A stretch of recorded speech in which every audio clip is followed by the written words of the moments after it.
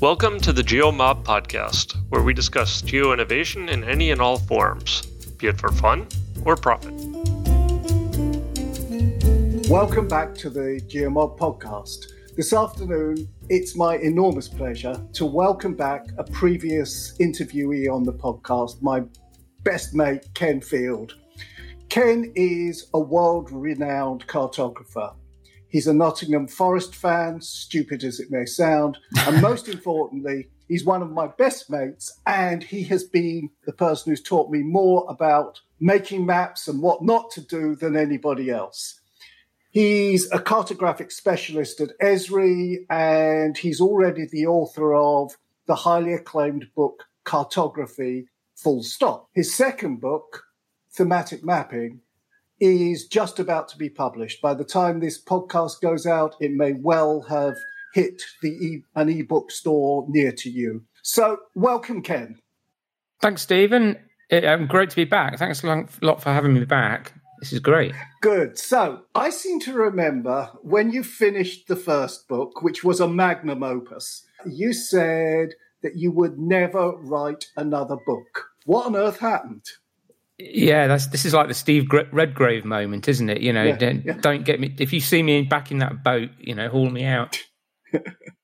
I mean, as you know, when you put your heart and soul into a really, really big project, it just drains you, right? And I thought I had one crack at making the book that I wanted to make, and I did it. And I was thoroughly exhausted by the end of it. Honestly, you know, the amount of work that goes on behind the scenes is unfathomable. And a good friend of mine, Alberto Cairo, was actually over in Redlands, and he was looking through a final proof of the first book just before it got published.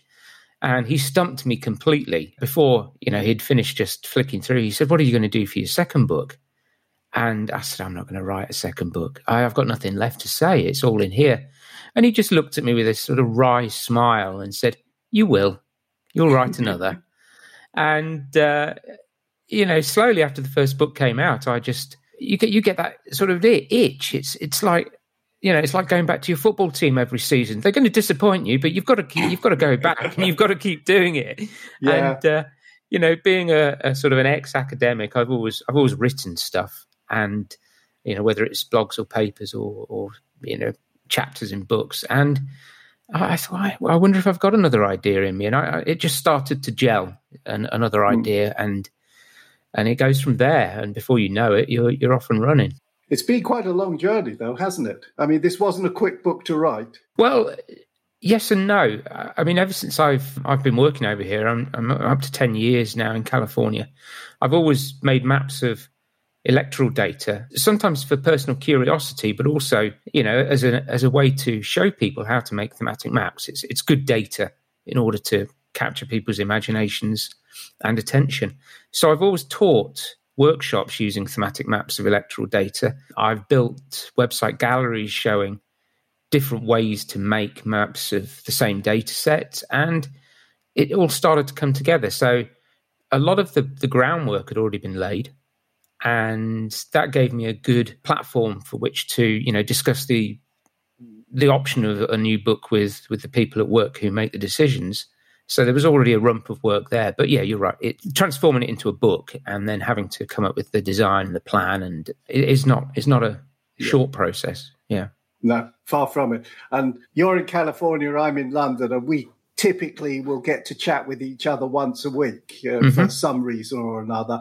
And I've sort of been following on at close quarters the progress of this book. And it really is a marathon. For people to understand that, I think you need to explain the underlying premise of the book, because it's called Thematic Mapping, but it's got a subtitle. So maybe explain that to the audience. And before I get to that, I remember most of this book was actually written during, you know, effectively what we call lockdown. So, you know, I'm sat at home writing it, and actually being able to chat with you and other guys weekly has been a real catharsis, because I can... You know, I can talk about it and I can discuss it with, you know, friends and colleagues.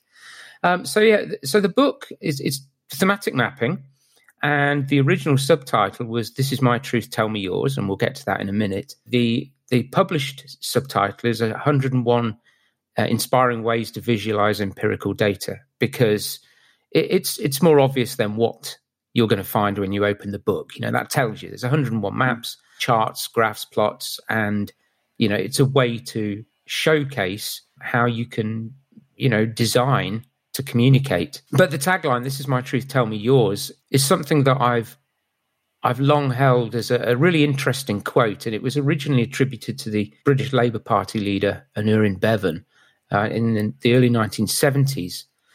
And actually, various philosophers have had before that, versions of it, but this is where this particular quote comes from. And it's his way of saying, okay, this is my viewpoint, but I'm open to listening to your viewpoint. And that statement is usually based around, you might have a different view of exactly the same data that I'm looking at. And isn't that interesting? Right. Yeah. Because data is often not completely, black and white. It's often the shades of the truth. And you may very well read something slightly different out of a data set than others might. Interesting that in the context of a book about the 2016 election, because almost immediately following the election, we had alternative facts coming out of the mouth of Sean Spicer. Yeah, exactly. Which is actually, and it's the complete opposite of this. And in fact, I think you remember I did a talk about fake maps soon after that, which was inspired by one of the maps that inspired you to write this book. Right. And actually what Spicer was saying was complete opposite, because you're talking about the fact that here are the facts and we can look at them and draw different conclusions from them. And this is a guy saying, if I don't like the facts, I'm going to create new facts that support what I want to say anyway. So, yeah, that's an interesting spin that came out of that. So why the 2016 election? Why not the 2020 election? Because I'd already got half the maps made is the honest answer. Right, okay. I'd already created a gallery of the 2012 Obama-Romney election. I'd made probably 30 or 40 maps of the 2016 election. So we're talking about 2018 when I proposed the idea of the book. And the idea was that by the time the book was published, the 2016 data would be a historic data set rather than a current data set. And, the book is apolitical. There's no intent to portray any kind of bias one way or the other. And the danger if you're using a current data set is that people might always infer that you're putting a spin on it in a particular way. And I didn't want that at all. And sure, 2016 was contentious. It caused waves. You might argue 2020 maybe even bigger waves. So maybe, maybe not a good data set to use either. But interestingly, when I was talking about this back in 2018, to get it off the ground, we had the conversation about, well, can you use other data? And of course you can. And that's part of the point of the book. The fact that it's electoral data is really rather immaterial, other than it captures attention. I mean, I could have written a book about 101 ways to visualize agricultural data or, retail sales or something. And I don't know, would you pick it up and read it? I probably wouldn't, because I think you need a data set that is going to just pique people's interest. It's just something. I wonder how you make maps of this particular data. And I'd always been asked questions that said, okay, Ken, so what map would you make of this? Or if I were a Democrat, what map could I use to persuade my base to support me? Or if I were a Republican, what map would I put on the wall? And the answer is different for each one of those questions, right? And that to me is fascinating. So we decided to go with it, and I think it's a great data set to use, and it also helps for future election cycles. Somebody can go through this book and say which map is going to speak to me, which map is going to be useful to me in the context of what I need to do, whether it's campaigning, raising funds, gaining support, showing that the other side's beatable or not in a particular area. There's lots of ways you can read this. And I think the 2016 election has a very interesting facet to it, which is unique, or maybe unique to America, which is that one person won the majority of the votes cast by quite a significant amount, and the other person actually won the Electoral College and got into the White House. And so there's the opportunity to look at the individual votes, all 130 odd million of them, and there's the opportunity to look at the 600 odd Electoral College seats and how they were distributed. And so it gives you a great opportunity to sort of show the nuance of the election, because it's not all just about this guy won and the other one lost, which you couldn't really do with an agricultural data set or shopping behavior or ATM usage of ATM points or any of these other things that we could map. But they'd be all good maps. Yeah, we should make maps. They'd all be good maps. So when I read your cartography full stop, and just for listeners, I have to point out that the full stop is part of the title of that book. But when I read that book, you told me this is a book that you dip into. You think about something that you want to learn a bit about, and you go to that section of the book. This is a different book, isn't it? I think this is a cover-to-cover read. I think so. The first book, in fact, just to go back, you mentioned Sean Spicer a minute ago, and literally the week that Cartography Full Stop was published, he came out with that famous quote, these were the numbers, period. And we were all like, oh, no, what's he done? So he almost preempted the book's title. Yeah, anyway. So the first book was written literally, each spread was a separate component and you dip in. This is very much chapters. And so there are 9 chapters, each one dealing with a broad theme of maps. So area-based maps or point-based maps or cartograms or charts. And I've collected, maps that you would expect to see, hopefully, into those chapters. And you can read it from start to finish. It almost goes from the most commonly seen map types to the least common towards the end, from perhaps ones that are very standard to some, kind of interesting ones, but perhaps with less general use. Yes. And I think for me, when I was reading it, there was a journey that I went through, and I went through the obvious maps and, the map that triggered probably you and me, the county level map that Donald Trump had in his office, which was nearly all red. And gradually you go through other representations and you get to a point where you're seeing, I won't say the best, but some of the most illuminating ways of presenting that data. And then you move into some of the, let me say wacky, there's some of them are very innovative and brilliant. And then some of them are challenging, but I can see why they might be of interest to an audience and everything. And it's a great journey through all of these maps. And you learn a lot along the way. So that county map that, you said, that Donald Trump had on his wall. Let me emphasize right now, there's nothing wrong with that map. No. It's correct. The data is correct. The data is properly represented. And it's exactly the map I would put on the wall if I was a Republican president. I mean, I would. But yes, people question it because there are very, very... It's at one end of the spectrum of how you portray that data. And there are some wacky things in there. But I think that's important because... maps, they appear in statistical reports, they appear on the front of newspapers, they appear, on the web, and each of those mediums and each of those audiences might require a different approach. And you might be trying to hit upon a particular thing as well. You might want to capture attention rather than just very soberly tell somebody the results. Yeah.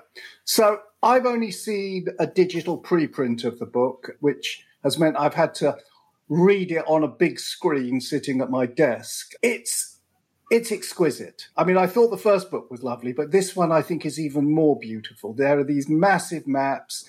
They're sort of hand annotated.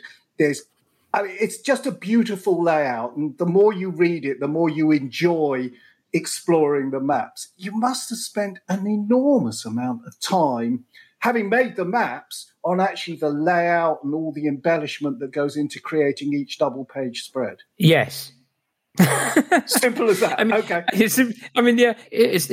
I took the same idea as I took into the first book that, if you're going to say these things about design and you're going to talk about how the maps do or don't work in particular ways, you have to be able to, demonstrate it yourself. You can't just throw the maps into any old layout and hope they work. So a lot of work does go into thinking about how to lay the maps out. And I'll let you into a little secret. So the map's designed as a print book, okay, but it's coming out as an ebook first. But the gutter down the middle, because of the shape of the US, it demands that you push it over 2 pages, right?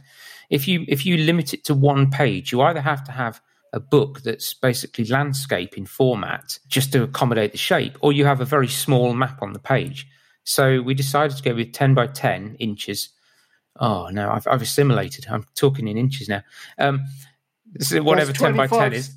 There you 25 go. centimetres, everybody. Right, which means then, you double that, you've got, 50 by 25, and it fits beautifully. What that does mean is you have to be extremely careful where the gutter lies, okay? Because if you come from a town or a city that now falls in the gutter of your book, they're not going to be very happy. So the care that went into making sure that the gutter was positioned on almost the most unpopulated parts of the states where there were no towns or cities, and that the labels were offset at either side so that the gutter is free. So there's basically nothing. There's not a lot in the gutter. And that's the level of care and attention that I think you have to go to if you're going to. Otherwise, people are going to be critical of it, and that's their right. But I want them to focus on the maps and the messages. And the other thing about the design is I didn't want it to be a textbook. I wanted to perhaps show people some of the care and thought that goes into the process of making the map, which is why there are the hand annotations. So it's almost like a marked up version of an atlas that might go to an editorial phase before it goes to publication. So it's basically got all my hand scribbles all the way over it, and it is my handwriting. I mean, hopefully you can read it, but that's my handwriting, and I scribbled ideas. I can't say it enough, and not because you're my mate. It is absolutely beautiful, and when people read it, they're just going to love holding this book and reading it. But one thing that came to me looking at these maps, and even though I'm looking at them on a screen, not on paper, was that you and I have grown up as digital geographers. We've spent a lot of time using different tools. You will use one set and I'll use a different set, and manipulating data and doing all of this kind of stuff. And we've sort of got used to all of the snazzy stuff that you can do in a web map, and you can layer it and you can zoom in and you can bring extra data in and you can click on things and stuff happens and wipe overs and all of that shit. When you look at the book, right, you've got one shot at it, right? Every one of the 101 maps is a page and a third, I'd say, of the United States with some annotations around it, and about 2/3 of a page of text explaining what you're doing and why you did it. And there's no interactivity in that. And it creates a whole load more challenges for a cartographer, because you've got one shot at this. You've got to decide what to put in and what to leave out, which you don't have to do so much with a digital map. So, yes, no. I mean, I think, I did come out of, schooling with hand-drawn techniques, and, building an atlas page as a final year student project, which took 9 months, and you had one shot to get it right. So I kind of come from, that training of, you get one chance and you get one map, and all the decisions to do with scale and size and color and typography and all of that. And yes, it just happens to be that this is a static map. There are web equivalents of most of the maps in the book on a gallery of one of my map galleries. And the difference there is you have zoom and pan, and that's the opportunity, and click events. So all you do is that the mapping potential becomes a problem, because instead of designing one map, you've maybe got to design 6 maps, different scales that all work seamlessly with one another as well. So, the interactive is not just a case of putting more layers on or taking them off, or there's a lot of design goes on to how you make sure each scale melds with the next one as people zoom in. Otherwise, you get these really jumpy, horrible one map to another map that looks quite different. So there's different challenges with web maps, and I think both have massive potential and utility. And what I would say about a web map that is much better than any print product is the ability to click and interact and to recover information. There's virtually no map in this print or ebook version where you can actually get the real numbers. You can't see them. No. But you could if you're clicking on a map. Here's a pop-up. Here's the percentage votes for the candidates. Here's some stats. Here's some other information. You can't get that from this kind of product. Yeah. But on the other hand, that single printed version gives you one shot at conveying information. And as an information designer, that's the challenge that you have every single time, isn't it? How do you get that information? There's the dog. Hi, Wesley. Hey. So, listeners, we're joined by Wesley the dog. If he barks a lot, we may have to pause while Ken goes and strangles him. Hey, Wiz, shut it. Thank you. So, Ken, 101 maps. You've got to have some favourites. Yeah, there's. I actually like some of the very simple but basic maps, and the Choropleth map, which is the sort of area shaded one, gets a lot of bad press, but people understand it. It's useful, it helps people. But I guess if I was going to just stretch things a little bit, I do like what we call a daisymmetric dot density map, which is one dot per person, and the dots have been, I think the technical word is smooshed into different areas where people live. So rather than having them randomly placed in counties or states, we use an ancillary data set, which is basically where people live, and move the dots around, because empty space doesn't vote. And why we have these maps that exhaust space with colour when that's not where people live and work and vote, I don't know. So I like that map. To my mind, if we go back to the title, it's kind of as close to the truth as I think is possible. So you get this wonderful mix of red and blue dots, and there's an awful lot of purple, because actually, you don't find many places that are 99% one way or the other. A lot of them are 52-48 and 55-45 and so on. I like that one. So another map I really like is the one with waffle grids, which it's exactly like a Belgian waffle, and each of the cells is filled with a colour of a candidate. And you immediately see across the counties or the states actually how similar patterns are, voting patterns, because there's a lot of states that you might imagine were very Republican or very Democrat, and they're not. They're 51-49%. It's and that reveals that information in the data. So I like that one for that purpose. And just one of the curiosities that I created just for kicks really is I created a map with profiles across the states. So if you can imagine a profile chart, a chart, if you like, a line chart going across the states at various vertical intervals. A transect. So you end up with maybe... Yeah. Transect. Yeah. And, there's maybe 20 of these across the map. And red is above the line and blue is below the line. And so you get this sort of wave across the states. And that looked like a lot of stripes to me. And then I thought, well, I better put some cities on here to make people aware of where these transects are cutting through.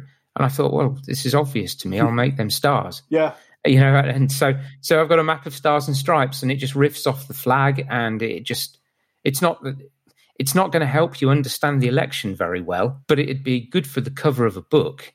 Yeah. And quite honestly, it was nearly the cover of the book, because it just had that, evocative image. It's a great image. And I was trying to explain to my wife, I told her we were doing this interview, and she would say, how can you make 101 maps of the election sort of thing? And I said, well, there are lots of ways, and there are different things that you could look at. But the one that I loved and explained to her was the nobody map, the one where you mapped the people who didn't vote in each county. And when you look at that map, all of a sudden you see that if you've got blue for Democrats and red for Republicans, which we all expect, but you now map the number of people who didn't vote. In 85% of counties, the people who didn't vote beat whoever actually did win the election. And it's a very... we sort of know this when we hear the figures that there was 56 or 60% of the population voted. But when you see it on a map, it really brings home the extent to which people are unengaged. And it's just the sort of passionate people on both sides of the political divide who are voting. And so many people are not engaged at all. So I thought that was a great map. So now this is what the maps do, though, isn't it? It starts to invite questions about the theme that you're mapping. So we're veering into political territory here just because the map has evoked a series of questions. But that map of apathy, I guess, it's phenomenal, which actually goes to show you that, when these people are out campaigning, they are going for such fine margins. They're probably not going to convince somebody who's likely to vote for the opposition to vote for them. But if they can get 1% of those people who normally wouldn't bother voting, that could be massive. Yeah. And maybe that's actually what happened in 2020, because the turnout was far more than it was in 2016. And maybe that's how Biden did it. I don't know enough about digging into the data to know that for a fact, but maybe it would have helped. And maybe that's why there is such an argument going on about voting rights and who should be allowed to vote and who shouldn't be allowed to vote. And of course, countries like Australia have mandatory voting. Yeah. So, would that help? Would we get a different map if it was compulsory voting in the UK or the US or wherever? I don't know. So I know there are no maps that you don't like, because if you didn't like them, there's a few. Well, if you really didn't like them, you wouldn't have put them in the book. But there must be some that, whilst you've put them in the book, you're not sure about them or you don't think they work particularly well. What, in general, doesn't work well in these maps? I think if you're trying to overload the symbology and you're trying to put too much information into it, and there's a couple in there which are pretty close to the edge, and I might argue they've gone a bit far. Or if you're going to be try to be too cutesy. Yeah. You're trying to riff off an aesthetic that really doesn't match the theme of the data that you're trying to portray. Or you can try and put humor into a map through using interesting symbology, and you might find that funny. But I can guarantee you, other people there's going to be somebody who really do not find that funny. And that's a very important point when you're dealing with data set that is, potentially contentious as much as it is, very meaningful. You can't play around with people's feelings in that sense. If you're making a map of, I don't know, just anything, footpaths, I don't know, I'm just picking that out of thin air. You can't really annoy people if you just start to use sort of earthy tones and, symbology that looks like a gravel, or it's just not, nobody's going to care. But with certain data sets, people will care. So, and I've come a cropper once in the past making a map with some fairly graphic graphics on my Death in the Grand Canyon map, and I overdid it, and I had to own that one. And when I redid the map, I got rid of all of that stuff because I hadn't appreciated just quite how impactful it was to certain people. And there's a map where you use the donkey and the elephant, which are apparently popular symbols that are used to delineate the two parties. And that worked really well for me. I liked the way that worked with the sizing of those symbols and everything. That worked. But then you had the map with the smiley stroke sad faces. And that one, to me, just, there was just too much going on there. And you had to look at each face and see whether it was smiling or sad and everything. And it just was too much for me. I mean, that's a fair point. And I'd probably agree. The interesting thing about the donkeys and the elephants is they're not the official symbols of the two parties. And in fact, if you dig into the reason those symbols came about, they were basically verbal assaults on the opposite party. You're a donkey, you're an elephant, and what are the characteristics of those animals and how are they ascribed to the candidates? But they've stuck, and they're very well-known symbols. And if you can use well-known symbols, that often helps you get the information of your map over. The other map you were talking about is the Chernoff face map, and that is a very contentious way of designing symbols anyway, purely because you can get into a lot of trouble with stereotypical, face designs, and not many people would choose to use that representation. I thought it kind of worked here because you're dealing with two real people. These are the two people, these are the two faces. So it's not stereotypical, it is as they are. But I do totally agree that interpreting what those faces mean with all the different elements, the way the eyes look, the mouth is turned up or down, the size of the nose, for instance, that it's challenging. Yeah. I don't think I'd make that map for anything, frankly. And I found, but you can. It's a technique that people do use, and sometimes. And I think loads of times when we've been talking about maps, you've been encouraging me to think about how you can do more with less rather than just keep adding stuff into a map. And I found that the simpler maps, which didn't try and represent too many different aspects of the data, were much easier to read. I mean, for example, I struggled with those bivariate maps. And then I turned over the page and, oh my God, there was a trivariate map. And I must be honest, I looked at that and I just thought, no, I'm not even going to try and understand this. And I'm sure it works for some people, who can hold all that stuff in their head. But I think one of the challenges when you're looking across a map and comparing areas is if, as you scan the map, you have to keep going to the legend and trying to identify where on the legend that element of the map is and what does that mean, and then the cell next to it, and you've got to keep doing that. It's very difficult to get that data from the map, and you might be better using a table or some other form of chart. But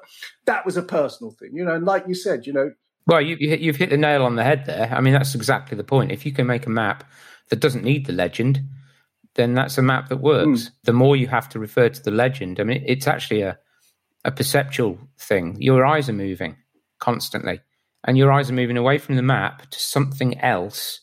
And by the time you've understood and you've moved back to the map, your eyes and your cognitive processing are doing different things now. They're trying to process something else. So yeah, but it's back to that overload of symbology. Yeah. A univariate choropleth, easy. Bivariate, a little bit challenging, but can be useful if you want to show correlations or associations. Trivariate, I think it's technically feasible, but I think it's too much in most situations. Yeah. So if you were teaching a class today and you had to give a couple of top tips for your students. I retired from that. Well, I moved on from that. I'm dragging you back. I'm dragging you back to the classroom. Just for but don't make me mark any work. No marks, no exams. But for our listeners, give us your top tips for making thematic maps. Firstly, don't be afraid of using good, solid, tried and trusted techniques. The things that are probably in a list of defaults in whatever software you use, they're probably there for a reason. They are solid. They're well understood by most map readers. Applying good, sensible design to those tried and trusted techniques, you can't go far wrong if you're just wanting to get your message across and communicate. Now, you might want to do something slightly more experimental and explore different techniques to see whether it perhaps, gives a different look and feel to the data, perhaps brings out a different nuance. And experimentation is great. I always say to people who go beyond the defaults, defaults are there for a reason. They have to be there and they're normally well chosen, but that's not the end of the mapping process. Going beyond them can reveal an awful lot of stuff. The one thing I would say is that you don't necessarily need to publish the results of your experiments. I quite often see a lot of people just, they say, I've made a map, I'll put it on the internet. And you don't have to. I mean, there's plenty of maps that sit on my hard drive that nobody's ever seen because I've looked at it and I thought, actually, that's a bit crap. It's not doing the job that I thought it might do. So you don't have to publish. And then maybe finally, work within constraints. There's always a sort of a cost value budget. And by that, I mean, when you're mapping something that's current, like an election, And I mean, if, for instance, you're in a newsroom, you've got to make that map within seconds of that data becoming available. Otherwise, somebody's on a different website. So you might not have 3 weeks to finesse your map. So it doesn't have to look, fancy or, be over-designed. Sometimes a good, simple, map that's easy to produce is good enough, Okay, I like that. And I think I'll add one tip of my own, which I know you will agree with, is before you publish a map, show it to somebody else and see how they respond to it. Because when you're working and focused on something, you can get into a tunnel and you just can't see the wood for the trees. You can't see another way of looking at this. And sometimes just sharing a map with a colleague, a friend, and asking them what they think of it just before you publish it is a useful tip as well. It's just proofreading. Yeah. That's all it is. And you would get people to proofread a manuscript, get them to proofread a map. There's maps that aren't in this book that friends and colleagues of mine have said it's not worth publishing that map. And there's maps in this book where it's been out for peer review and it's come back and I've implemented some fairly major changes actually. And, it's made the maps much better. So you have to stand back from your personal connection to the map and not be too proud about it and say, this is all my work. It's going to be everybody's work. So get eyes on it. Professionals and, lay people, do you get it? Is what you ask. So we're not all making maps of elections, and elections come round every 2 years, every 4 years. Most people who are interested in maps or making maps regularly make a lot more maps about other things. What lessons can people draw from this book when they're making a map of forestry data or agriculture or ATMs or something else? Well, this is the entire point of the book. It might be of passing interest to people with interest in electoral data, but to me, it's just a book about thematic maps. It's just a book of techniques, 101. Actually, that's a lie. There's more than 101, but around about 101 techniques that you can apply to pretty much any thematic data set you've got. Some will work optimally. Some are going to be better than others. You marry your data with your message, with a suitable technique, and that's the sweet spot. And in fact, I'm not the first to have done this. Actually, Jacques Bertin, in his Semiology of Graphique, did the same thing. He mapped, I think it was agriculture, industry, and tourism in France using 100 different techniques. Right. And, I've just basically borrowed his idea and reinvented it with just a different data set. Somebody could write another book tomorrow, same idea, different data. And just as you've said that, it occurred to me that some of the techniques that I said I didn't like, that I thought were too complicated, whatever else, I could see how I could apply that to a completely different data set and context, and they'd work brilliantly. Yeah, exactly. It's not that they're a lousy technique, it's that they're a technique that wasn't particularly effective in conveying electoral data, but in a different context, maybe with less symbols appearing on the map because you were looking at Europe by country, for example, where you've only got like 30-odd charts on it, and they would work with those things. Yeah, I totally agree. You could think about the book as really just a catalogue of examples, or a sort of pick. You go to the supermarket, pick and mix, and one day you're going to get a fruit salad, and the next day you're going to want a midget gem. Yeah, just, pick whatever works. Okay, so Is this the last book, or have you got something else planned? Well, so you're the first person to ask me that, I think. It's got to be something. I don't know. I mean, writing a book in lockdown has been something, I tell you that. And, waiting for it to finally be published has been a journey. Yeah. So at this very moment in time, I'm not going to write another book. But I told Alberto exactly the same thing, and I've got a couple of ideas.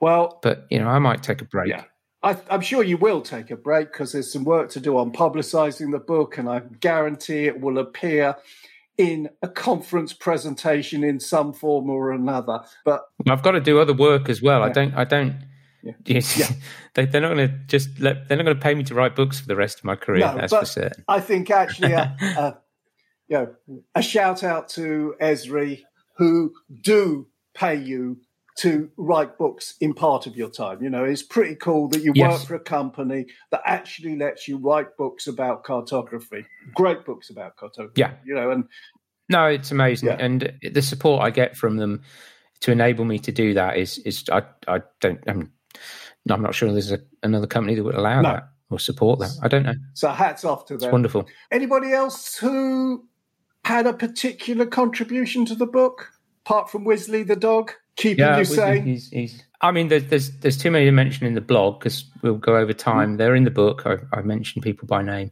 But, particularly during this very difficult period where we've been working from home, I have very, very much valued friends and colleagues who, happy just to talk about it. I can bounce ideas around. I send them drafts of maps and they send me comments back. It's been great. So that community aspect of geo, I guess more generally, does come to the fore when you're doing this kind of what at first might seem to be a very lonely process. You're on your own writing a book, but actually it's the product of so many others as well. And that goes all the way to the people who write the software that allow me to make the maps. These are people that are never going to get credited, but I do want to credit them because without the software, I can't make the maps and there's no maps. But more than anything, my partner, Linda, she sort of supports me doing all of this. She's my biggest critic and also my best friend, and it helps me so much. Yeah. You can't do this kind of thing without someone there helping you along. And I've put up with you. The books. I've put up with you moaning for half an hour here and there. She has to put up with you moaning endlessly, I'm sure. I know. I'm sorry. So we've run way over, which is great because of course. It was an absolute certainty that we were going to run over time. All I can say is, if you love maps, and particularly if you're interested in politics, but even if you're not interested in politics, this is just a stunning book to get your hands on. How can people get their hands on the book? Where's it going to be published? It's any online retailer. We won't say the Amazon word, but yeah. Well, it doesn't matter. If you want to buy there, you can buy there. There's anywhere you can buy electronic ebooks, you'll find it. Right. Okay. And if people want to get in touch with you, give you feedback, ask you questions, how do they do that? Easiest thing is ping me on Twitter at Kenneth Field. Okay. I've got a blog, cartoblography.com. There's contact forms there. Feel free to email me. Okay. And I'm just thinking there's also the map gallery that you talked about. We'll put the URL for that map gallery into the show notes so that people can go and have a look at some of the maps online before they go and buy the book. But what I would say to anybody is, when you look at these maps in a gallery and you can explore them and they're great maps, the gallery doesn't do is really tell you the story behind the map and why it works and what the considerations were. And that's what, for anybody who wants to make maps, the book helps you to make better maps, which is a great thing to do. Ken, it's been a pleasure. Cool. Yeah, no, thanks, Stephen. It's been great fun. I really appreciate it. Thanks, everyone, for joining us today and listening to the GeoMob podcast. Hopefully you've enjoyed the discussion. Please don't hesitate if you have any feedback for us or any suggestions for topics that we should cover in the future. You can get the show notes over on the website, which is at thegeomob.com. While you're there, if you're not yet on the mailing list, please do get on the mailing list, where we once a month send out an email announcing future events, summarizing past events, and just generally sharing events that you may find of interest. You can also, of course, follow us on Twitter, where our handle is GeoMob. You can follow Stephen at Stephen Feldman. You can follow me at Fryfogle. You can check out Mappery at mappery.org. And of course, if you need any geocoding, please check out my service, which is opencagedata.com. We look forward to you joining us again at a future episode, and of course, seeing you at a future GeoMob event. Hope to see you there soon. Bye.